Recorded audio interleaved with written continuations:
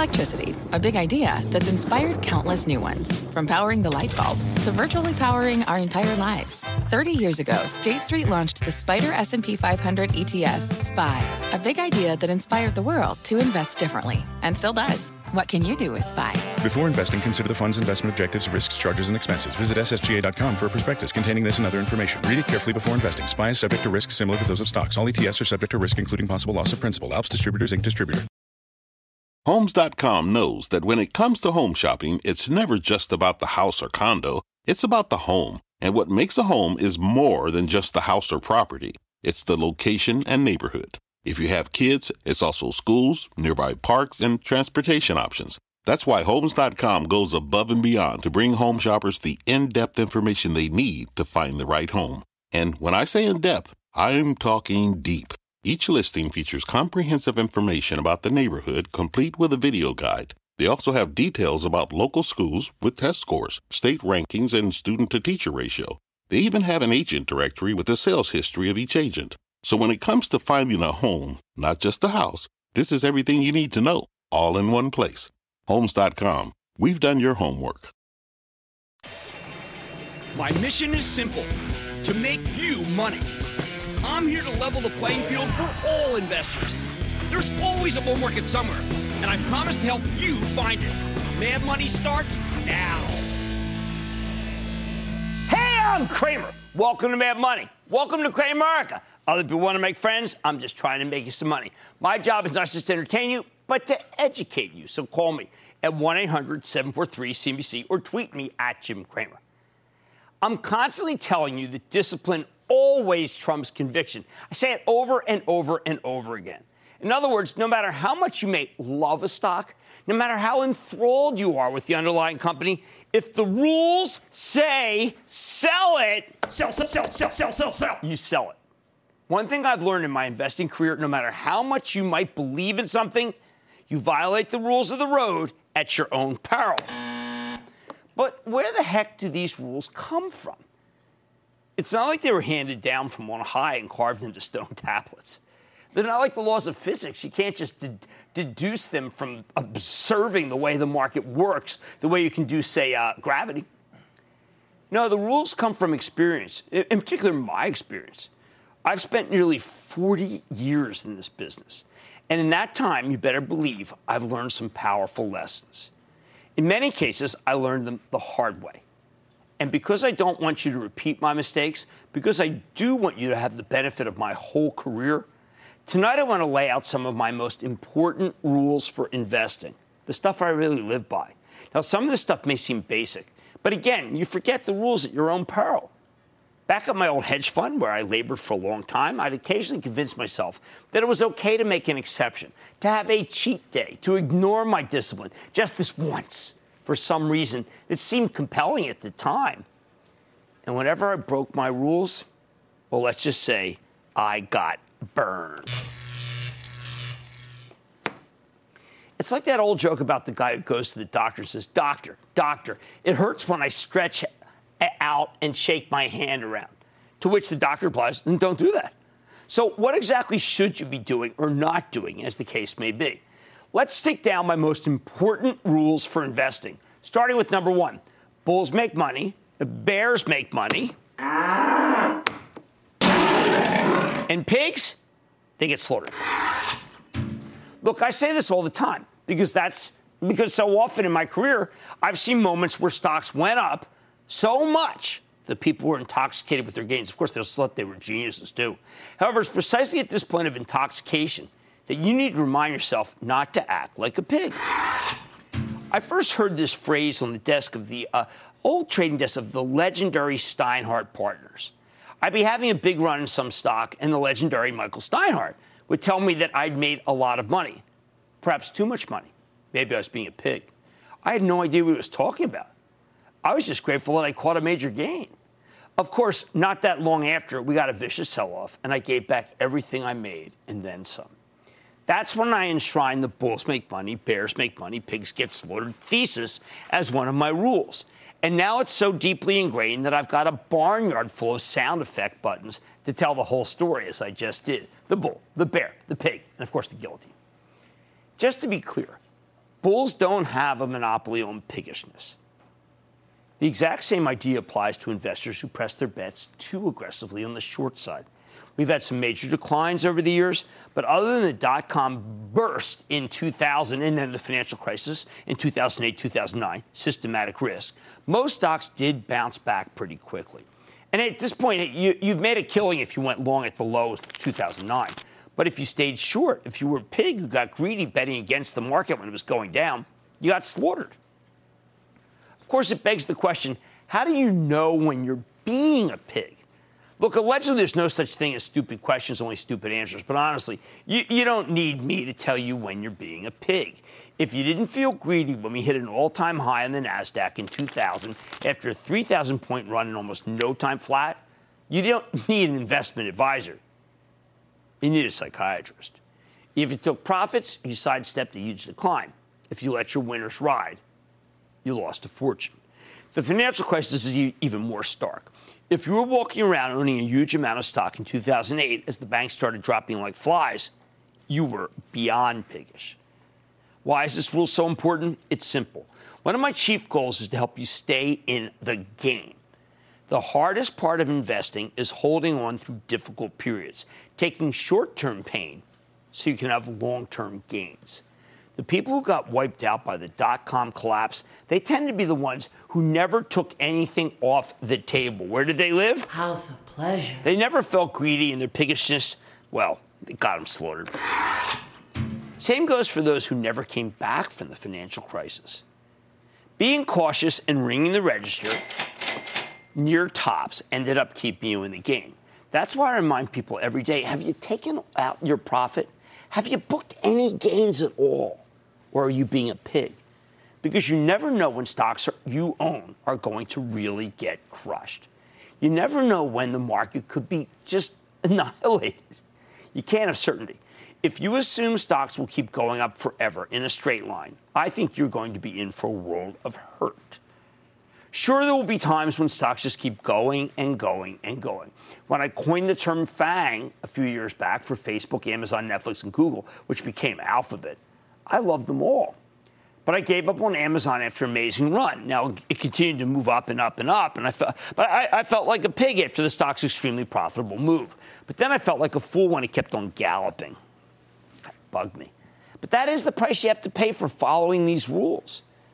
You need to recognize that for every huge pile of cash that gets left on the table with a situation like Amazon, you're sidestepping gigantic losses like the kind you would have had if you had stuck with the market in 2000 and 2008.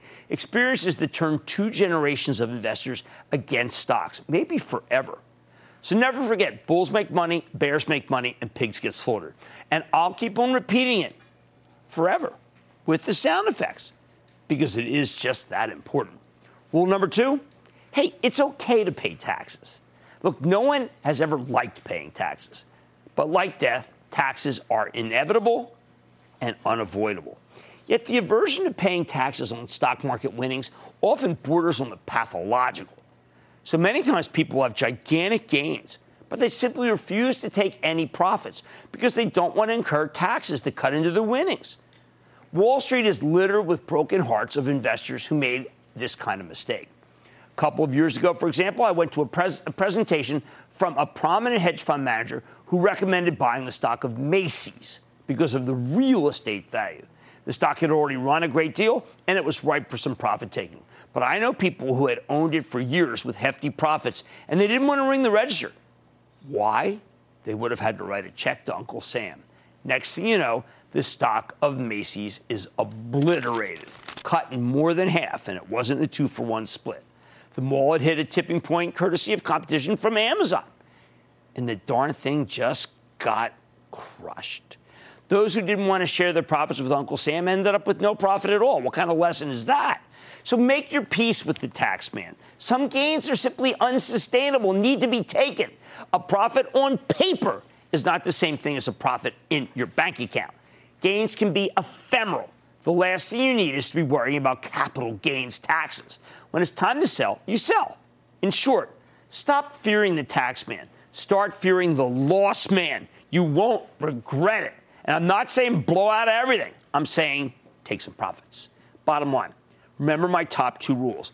Bulls make money, bears make money, but pigs, and don't be greedy. And a variation on that theme. It's okay to pay the taxes. Don't be so worried about taking a taxable profit, because you may end up with no profit at all. Chris in Ohio. Chris.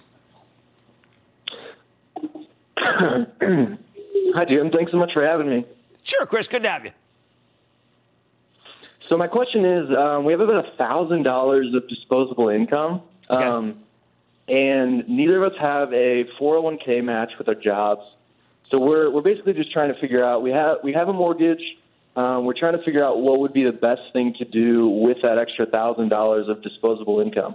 Well, that's what an index fund is for. I mean, you can take 10% of that and use it for mad money.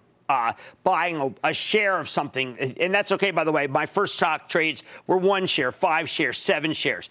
But you need an index fund to get started until you build up wealth, and then you can do it. How about Giacomo in Illinois? Giacomo. Hi, Jim. Thank you so much for taking my call. Of course. Recently on the show, you talked about how first-time investors or younger investors should, stay away from riskier asset classes until they have $10,000 allocated in mutual funds or exchange-traded funds. Yes. Now, my question for you is, seeing, all this crazy bull market that we've got going on, seeing the market ramp up, seeing cryptocurrencies go up, if I don't have $10,000 invested in mutual funds, what should I be doing? Do I sit around and let opportunities pass and just wait it out and wait till I have my savings? I totally understand. A young person, look, I want people to be able to save. That's my principal goal. If you want to put some money aside, some mad money aside, and do what I think is basically doing some gambling with it, I'm not going to stop you. But the thing that I most care about is getting people to save. If you're saving that way with some risk, as long as you understand the risk, I'm okay with it. But I cannot back away from index funds as the fundament of how you invest. Jeff in California. Jeff. Hi, Jim. This is Jeff at Lake Tahoe. Thanks to you and your staff for your informative and helpful program. Thank you. I have a two-part question pertaining to interest rates and specifically yield curves. Can you explain to us home gamers what a flattening yield curve means? And more importantly, why do the analysts say when there's an inverted yield curve that it portends a recession coming? And the last part of my question is, what happens if the 10-year T-bill goes to over 3%?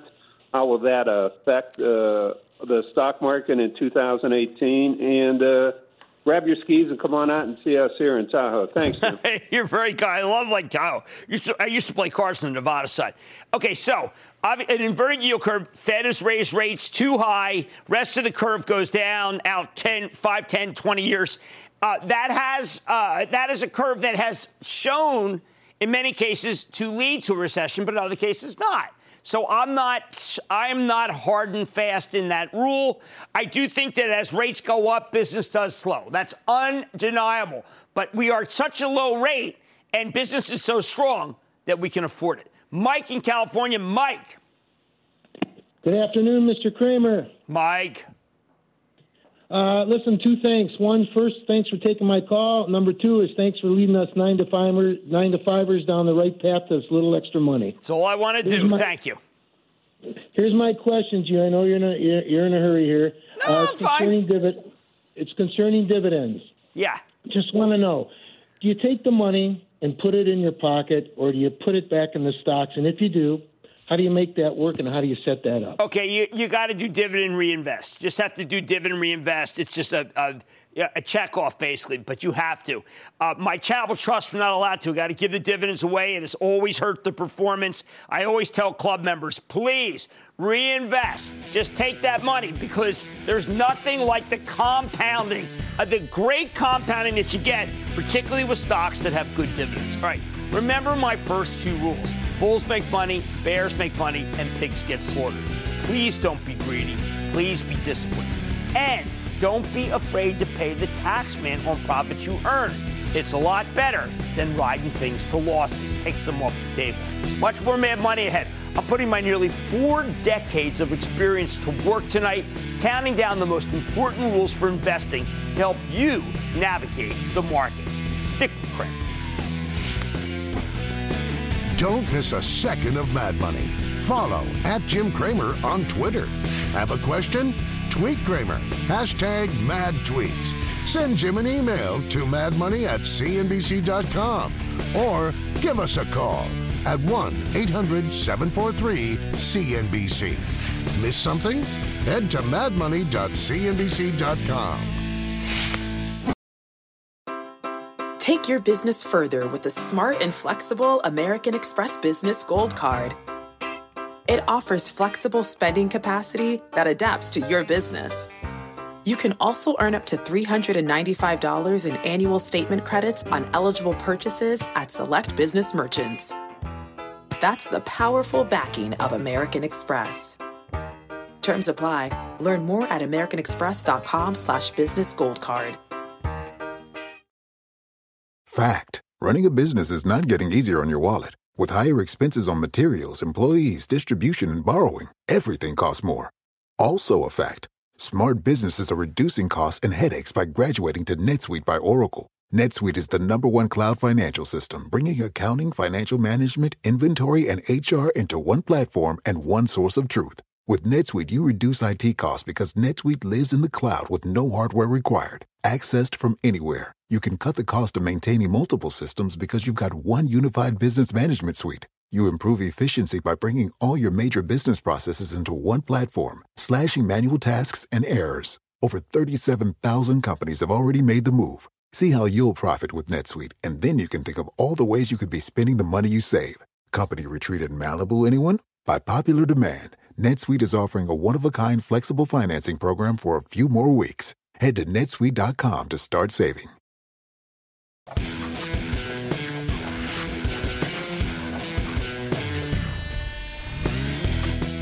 Newsflash, at the end of the day, we're only human. If you remember only one thing about being an investor, that's it. Nobody's perfect.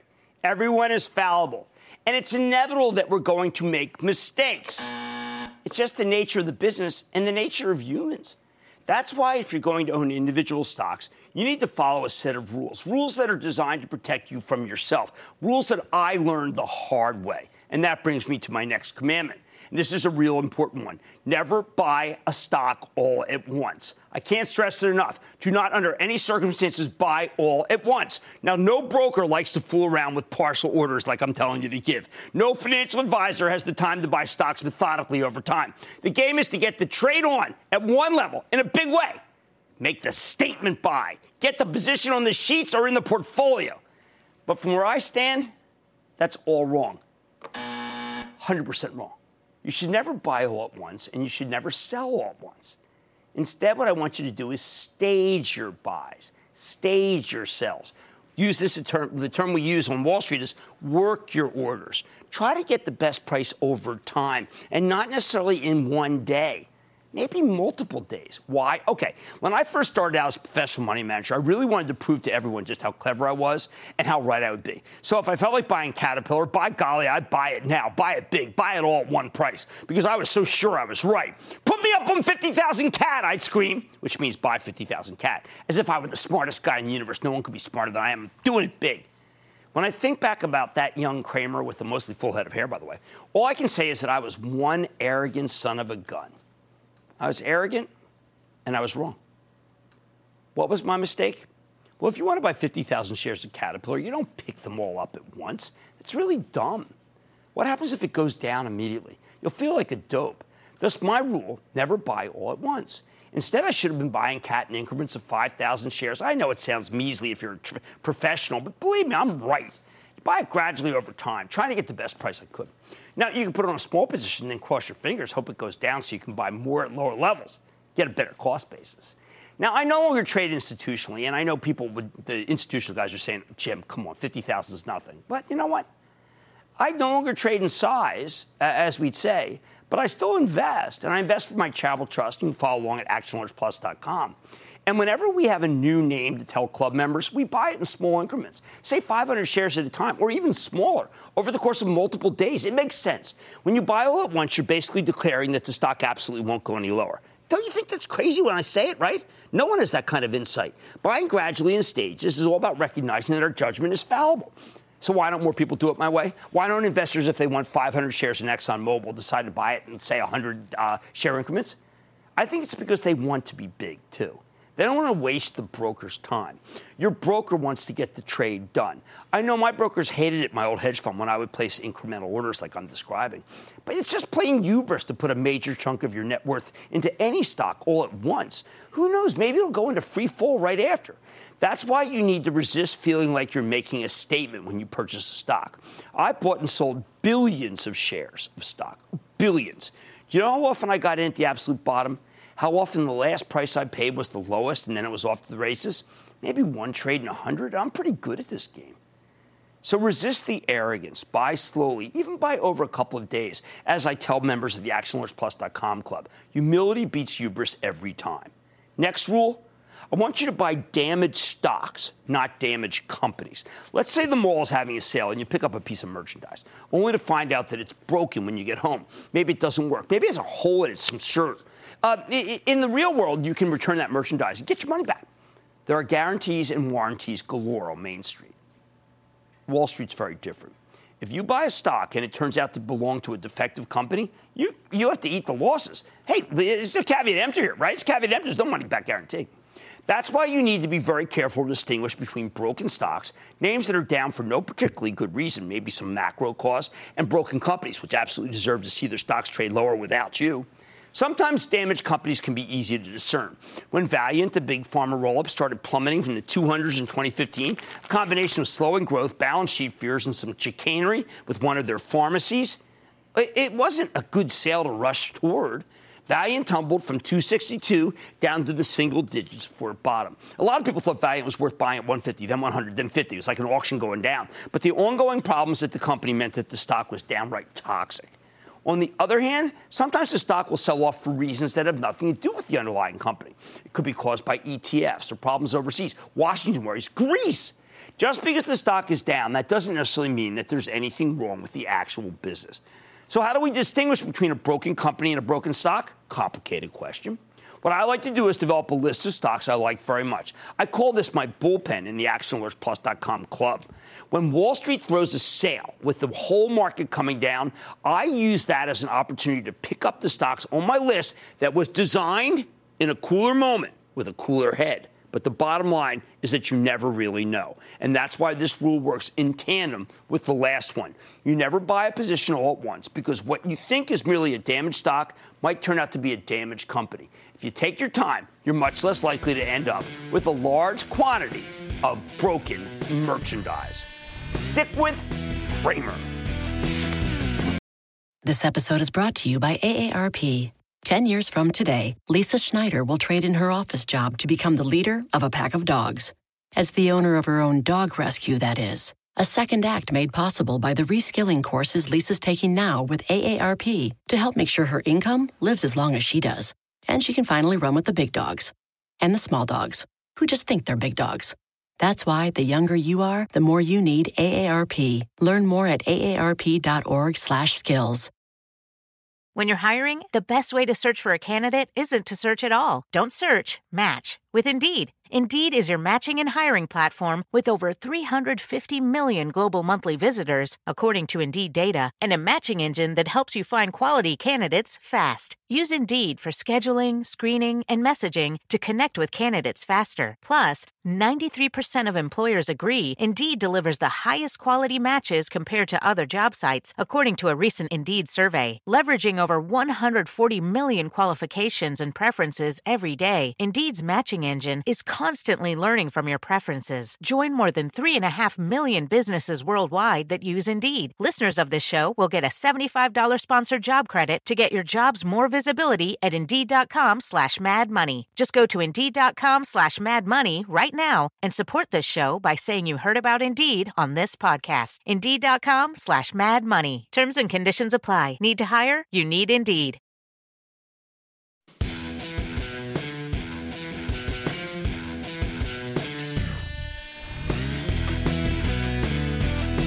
If you want to build a portfolio of individual stocks, a big if, since there's nothing wrong with getting all of your equity exposure from a cheap index fund that mirrors the S&P 500, well, you got to be rigorous about it. Which brings me to my next rule. Do the homework. Listen, growing up, my kids hated doing the homework. They thought it was punishment. Sometimes when I looked at what they were studying, I have to admit that I found it pretty easy to sympathize with their point of view. What's the relevance of most things they teach in high school? How will it help you later in life? Why even bother?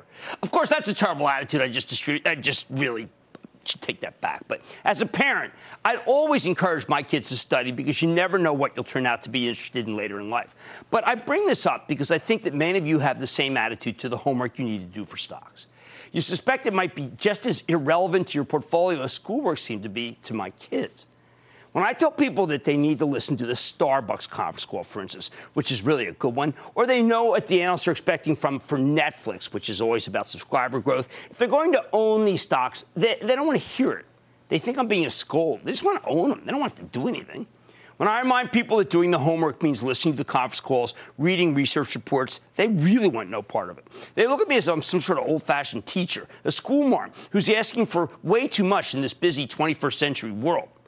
But that's just plain wrong, people. Owning stocks without doing the proper research, I regard it as just plain lunacy. You never want to do that. They know nothing! But people still do it. And they do it for a couple of different reasons. Well, on the one hand, there's the buy and hold school of thought. The idea you don't really need to keep track of what's happening at the company because you're in it for the long haul, as if that somehow makes it all okay. On the other hand, you got people who just don't have the time to be that diligent. For those of you who don't have the time, I got the solution for you, okay? Either get someone else to manage your money or do the smart thing and invest in a low-cost S&P 500 index fund. If you can't devote a few hours a week to your portfolio, you really shouldn't be messing around with stocks. But it's the buy and hold premise that's a lot more pernicious. Back during the 1990s, buy and hold became the be-all and end-all of investing. You know what? I am just going to hold on to that CMGI. You got to look that one up. You got to Google it. Because it has got to go back to 100 where I bought it. Oh, man, I could substitute vertical net. I got 100 companies I could put in that sentence. Yep, the experts say that if you hold things for the long term, isn't everything supposed to work out for the best? Of course, this philosophy took a real blow during the financial crisis when so many people who practiced buy and hold got wiped out. That's why I've always been evangelistic for buying and homeworking. What is the homework? Before you buy a stock, you should listen to the conference calls. You have to. Okay, that's the minimum. You can go to the company's website. You can read the research. Read some news stories. Google the darn thing. Everything's available on the web. Everything. You have so much more available now, so much more knowledge that there really is no excuse. You aren't up there begging at the Goldman Sachs library for some microfiche statements from 3 months ago. You remember those, plastic sheets? Well, that was ridiculous. You got all this stuff right at your fingertips. But if you fall back on the buy and hold strategy for any group of stocks and don't pay attention, I can assure you that you'll be soundly beaten by professional managers with good track records who are actively searching for high-quality stocks all the time. More to the point, I'm quite certain that any index fund can beat someone who does no homework. It's not a strategy. It's just being lazy. The next rule is another essential that I harp on constantly. Diversify, diversify, and then diversify some more. Always be diversified to control risk. Listen, I'm a firm believer in the idea that if you control the downside, the upside will indeed take care of itself. And controlling the downside means managing risk. What's the biggest risk out there? Sector risk. Stocks in the same sector, they tend to trade together, especially at extreme moments. Do you know that about 50% of the action in a given stock comes down to its sector? In some of these areas, because of ETFs, it's even higher. I don't care how great a tech stock was in 2000. If you had all your eggs in that one group, you just got scrambled. Same thing with financials in 2008. Oil's 2014 through 2016. And there's only one thing you can keep you from getting nailed by this sector risk, and that's diversification. That's why we play this game of Am I Diversified? I've been playing it since 2002. I always like to say that diversification is the only free lunch in this business. People make fun of me in the office because I say it so much. But it's the only investment concept that works for everyone.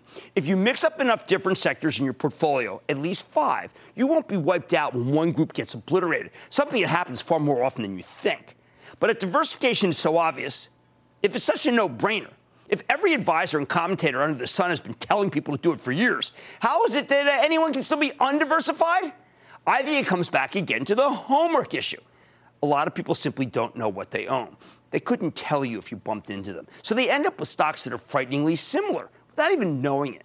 I still feel quite a few calls from people who genuinely think that owning FANG is a diversified strategy. Hardly. With Facebook, Amazon, Netflix, and Google, now Alphabet, you own variations of the same thing, social, mobile, cloud. They trade together. That's what I call faux diversification. Or another example, no matter how much I might like the oil stocks at any given moment, it's usually wrong. I can't count on this a portfolio made up of ExxonMobil, Chesapeake Energy, and Halliburton. I always say no to a portfolio, by the way, of equal opportunity disliker, J&J, Eli Lilly, Bristol Myers, and United Health, even as I like all four. They just leave you way too exposed to healthcare risk that could overwhelm the whole group all at once. Having an undiversified portfolio is not just an amateur mistake, though. Many professionals don't like to be diversified because of the bizarre way that money management it works in this country. If you concentrate all your bets in one sector and that sector takes off, you'll beat pretty much everybody who's diversified out there. That's the nature of the beast. A hedge fund manager who does that and gets lucky can then market himself as a huge success, get profiled by every magazine, raise tons of capital from unsuspecting investors who don't realize how much risk they're really, truly taking on. Here's the bottom line.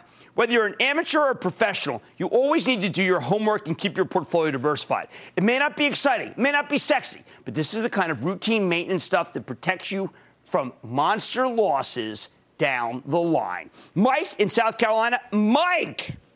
Hey, Jim, it's Mike, the veterinarian from South Carolina again. Thank you for calling. I was just wondering, if I'm a new investor, say I'm going to invest about $100,000, how many stocks should be in my portfolio? I started with about 30, and I just feel, I don't know if that's a lot or not enough. Well, I would tell you that after 10, you're kind of a mutual fund. Now, look, if you're a real stock junkie like I am, you can take on a lot more. And if you have help like I do for the Action Alerts Club, then it's really not that big. But 10 is about the maximum that most people can do. So don't do more than that because you won't be able to do the homework. Let's go to Roberto in Texas, please. Roberto. Hi, Jim. Hey, booyah. Booyah. It's a great day here in Primerica. I just had a question about, because I'm a new investor. I'm 29. I got about, small amount, about $1,500. And I'm wondering how I should invest it in either an index fund or S&P 500 index fund. Plain and simple. $1,500, first $10,000 index fund no matter what. Then you can start doing some mad money. Don't forget, index funds keep you diversified. And we like to diversify. Sure, homework isn't fun, but you know what? Losing money's worse. You want to avoid monster losses. Homework and diversification are key. So stick with Cramer.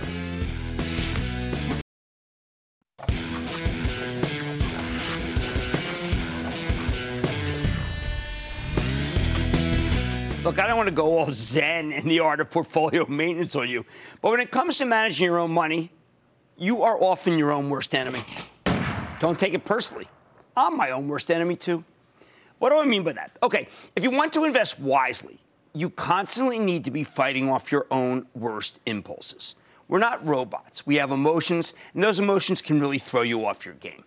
That's why the theme of tonight's show is that discipline trumps conviction. You obey the rules so that you do the smart thing, even when your emotions are telling you to do the opposite.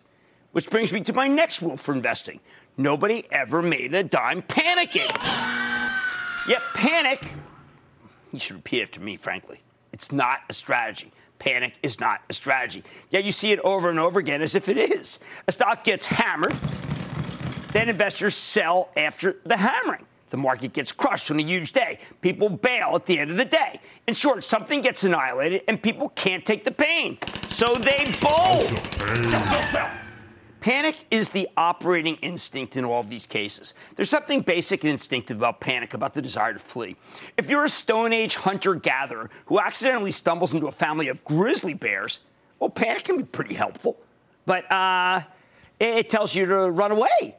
But it's not a useful emotion when it comes to analyzing the stock market, where you're running away when maybe you should be running toward. The truth is there will almost always be a better time to sell than in a panic, a better time to leave the table than whatever moment inspired you to panic in the first place. And don't I know it? Back in 2010, I was on the air for the flash crash when the market fell 900 points in less than a half hour. I watched the monitor for the ticker, the crawl that's underneath the picture, and I couldn't believe what was happening. People were dumping stocks simply because everyone else was dumping stock. They didn't even know why they were dumping it. And that's what a panic looks like. That's textbook. I urged viewers right there on the set to pick a stock they loved and buy it using limit orders so you wouldn't have to accept a price you didn't like. The result? To this day, people still come up to me and thank me for that advice during the flash crash. But I simply put my rule into practice, realizing that nobody ever made a dime panicking, and then I tried to help you profit from it. I did the same thing back in 2016 when we had a 1,000-point sell-off over 2 days. I told people to buy down, but only using limit orders, and that's what we did for the Charitable Trust, which you can follow by joining the ActionAlertsPlus.com club. We got outstanding buys simply because we stayed calm and took advantage of everyone else's panic. So the next time there's a big market-wide sell-off and you feel like fleeing and never touching a stock again, I want you to do something for me. I want you to take the opposite side of your emotions, the opposite side of the trade. When you see one of those high-speed routes of a sector or even individual stock, why not buy a little? Get a feel for it. See what I mean? The most rewarding trades you can make are those where the decks have been cleared out by terrified folks using market orders. Sell, sell, sell. Who they don't get that the exit doors aren't as big as they think they are. Mind you, I'm not absolutely saying that, well, you just should buy every stock, every panic, every sell-off. They're not all worth buying. Often when people freak out about an individual company, it could be with good reason. But I am saying that it's a rare moment when you won't get some sort of bounce after a big decline. So the next time you want to dump everything, take a deep breath and wait for the rebound before you sell, rather than rushing to join the fleeing masses. You could get trampled. Hey, speaking of hideous down days, I've got another rule that can help you handle big declines. Ready?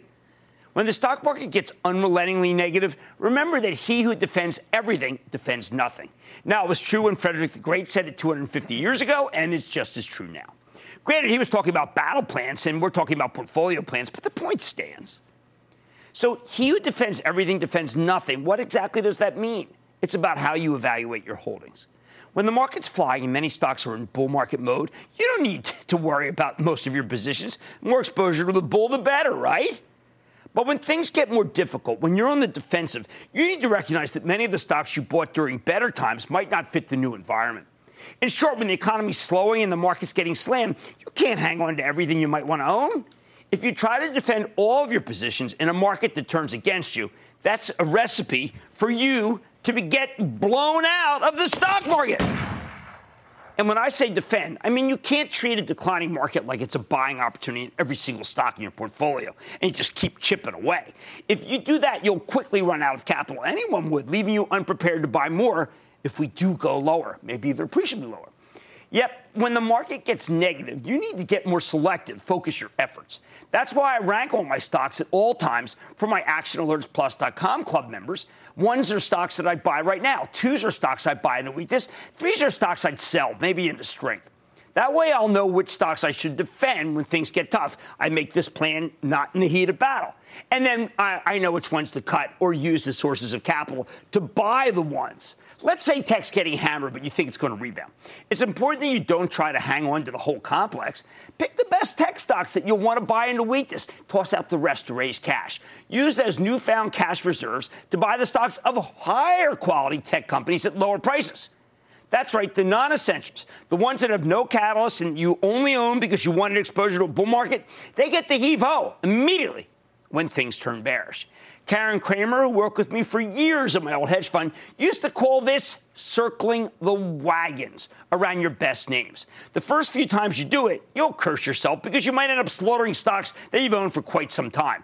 But eventually, after you experience a number of rough markets, you'll realize just how valuable this process is because over time, you'll end up with great cost bases on the stocks you really like. The bottom line, great investors know how to ignore their emotions when those emotions get in the way of making money.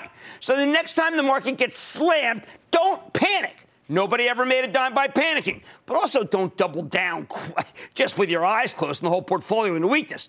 Vicious negative markets can give you buying opportunities, but you need to focus your capital on your absolute favorites rather than chasing bargains in lower quality merchandise when it turns out they weren't bargains at all. Rich in New York, Rich.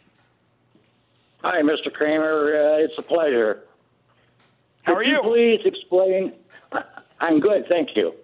Could you please explain the technique of buying calls and if it could be or should be used by us home gamers to boost or pad our portfolios? Hey, look, it's a great question. The Nazarian brothers, I don't know if you've ever seen them. They've done some fabulous work on options, and there's also options actions on Friday afternoon. They can be a low-risk way to be able to limit your exposure. And if you get the book, Getting Back to Even, I have a 100-page exposition of how to use calls to limit your downside and get maximum upside exposure. Getting Back to Even. David in California. David. Booyah, Jim Cramer. Thanks for having me. Oh, well, I'm glad you called. Thanks. All right, so quick question. For millennials who are somewhat knowledgeable about the market, where should they invest their money other than FANG?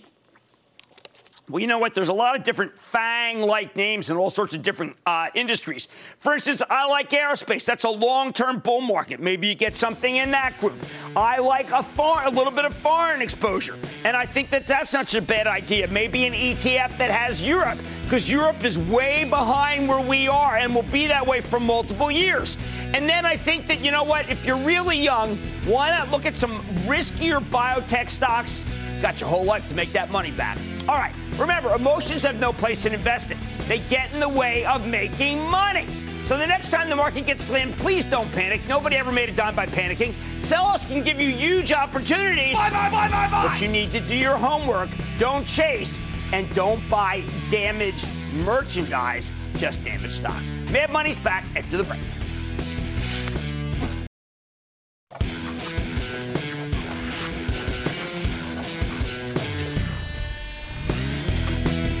Welcome back to tonight's Check Yourself Before You Wreck Yourself edition of Mad Money. I'm a big believer in the idea that once you get some money saved up, you are in control of your financial destiny. But that also means you need to be very careful because you're the one with the most power to derail your financial future. Look, mistakes always be part of the investing game. You can't rule them out. You can't outlaw them. I just want to be sure that you don't make the same mistakes twice or three times, or endlessly for that matter. And that's why I have rules. Rules for investing to protect you from the kind of misjudgments that I used to make when I was young and inexperienced. Rules like, for example, don't own too many stocks. Buy. Back at my old hedge fund, I would spend 3 hours every day analyzing the mistakes of the day before. And you wonder why I retired. Made myself sick to my stomach every single day. That was my major task, one that I complete every morning before anyone else came into the office. And I do it generally between 4 a.m. and 7 a.m. Some people are night owls. I'm an early morning owl. I would analyze every losing trade. You don't need to analyze the winners. They take care of themselves. I try to figure out how I could have made more money or, much more importantly, lost less money. I was, for lack of a better word, maniacal about it. And after a couple of years, I had an epiphany. I realized that good performance could be linked directly to having fewer positions. In short, when we own fewer stocks, we tended to make more money. It was just axiomatic. And that's why, ever since, I won't buy a stock without first taking a different one off the table. And I try to do that for my charitable trust, which is the only way you really can do it these days. You don't just buy shares in more and more companies. You need to limit your holdings. That's a great discipline and one you should adopt pronto. All the bad money managers I know of have hundreds of positions. They can't keep track of those. I don't know how the heck you're even supposed to stay on top of more than 30. All the really good money managers have a few names that they know inside out, which means they can buy confidently on the way down when the market goes awry. That's why I say don't own too many stocks. Now, I know it can be constraining. You'll end up selling some stocks that are good for stocks that aren't as good. I know that. Hindsight's 20/20. But take it from me. As someone who's owned stocks for 40 years, it's far more likely that you'll be selling marginal companies in order to get bigger in better ones. That's how to make a portfolio really work for you. That's portfolio management. You don't want to be a mutual fund manager, right? You might as well give it to an index fund. By the way, the time I lost the most money as a hedge fund manager, my positions were thick as a brick. When I made the most money, my sheets were, one sheet of paper double-spaced. And I ran hundreds of millions of dollars. So please remember, whether you're a pro or an amateur, it's almost always possible that you have too many positions. Rule of thumb, if you're just investing for yourself and you own more than 10 positions, that's right, if you own more than 10 stocks, maybe you ought to pare back a bit. So you can have too many stocks, but you know what it's very hard to have too much of? Cash. Which brings me to my next rule. Cash is for winners. The widespread aversion to cash in this business breaks my heart. At times, cash is such a perfect investment that it drives me crazy how so few people recommend it. They hate the market, so they're only 95% long instead of 100%. Or they think the market stinks, so they decide to short a few high flyers against their longs or positions they own. No, no, and no. As an investor, that is absolutely the wrong way to approach things. You don't like the market? You don't like any sectors? Then sell stock. Raise cash. Don't buy put options on the stocks you own or find other stocks to short against your current positions. The odds simply do not favor you winning on both stocks, the short and the long. It's a strategy whose goal is mediocrity. But if you can raise some cash and put it to work at lower levels, that's the best way to protect yourself against a lousy market. Let me tell you a little story. Now, I was one of the biggest option traders on Wall Street for a time. And I can tell you that when I bought put options to hedge my positions, I almost always ended up losing money. When did I make money? When I bought put options to profit from low-quality companies that were going to have, I thought, shortfalls, or stocks that seemed hopelessly overvalued versus the fundamentals. If you dislike the market, you don't need to bend yourself into pretzels to hedge against downside risk, though. Just sell some stocks and go into some cash, which is literally short-term treasuries of the less-than-a-year variety. People start talking about how little cash earns, although it's sure earning more than it did a while ago. Or they say, can't be in cash, that's for losers. No, cash is for winners, especially if you think there's a major disaster ahead or the market's going to have a prolonged sell-off. Now, I grew up in a different time. I only shorted when I had an edge. I can't short at all right now by contract, not even for the charitable trust. But back when I could, I didn't short stocks for the sake of having some shorts on against the longs. I don't care about not having enough exposure. I care about not losing money. So if you don't like the market, if you think there's nothing compelling to buy into any weakness, I suggest that you sell stock and raise cash. Go sit on the sidelines. Nothing wrong with that. Wait for the situation to improve. Believe me, it's never the wrong call when you don't like the tape or you can't find anything that truly makes sense for you. The bottom line, always be careful not to own too many stocks and not to have too little cash. Stick with Cramer.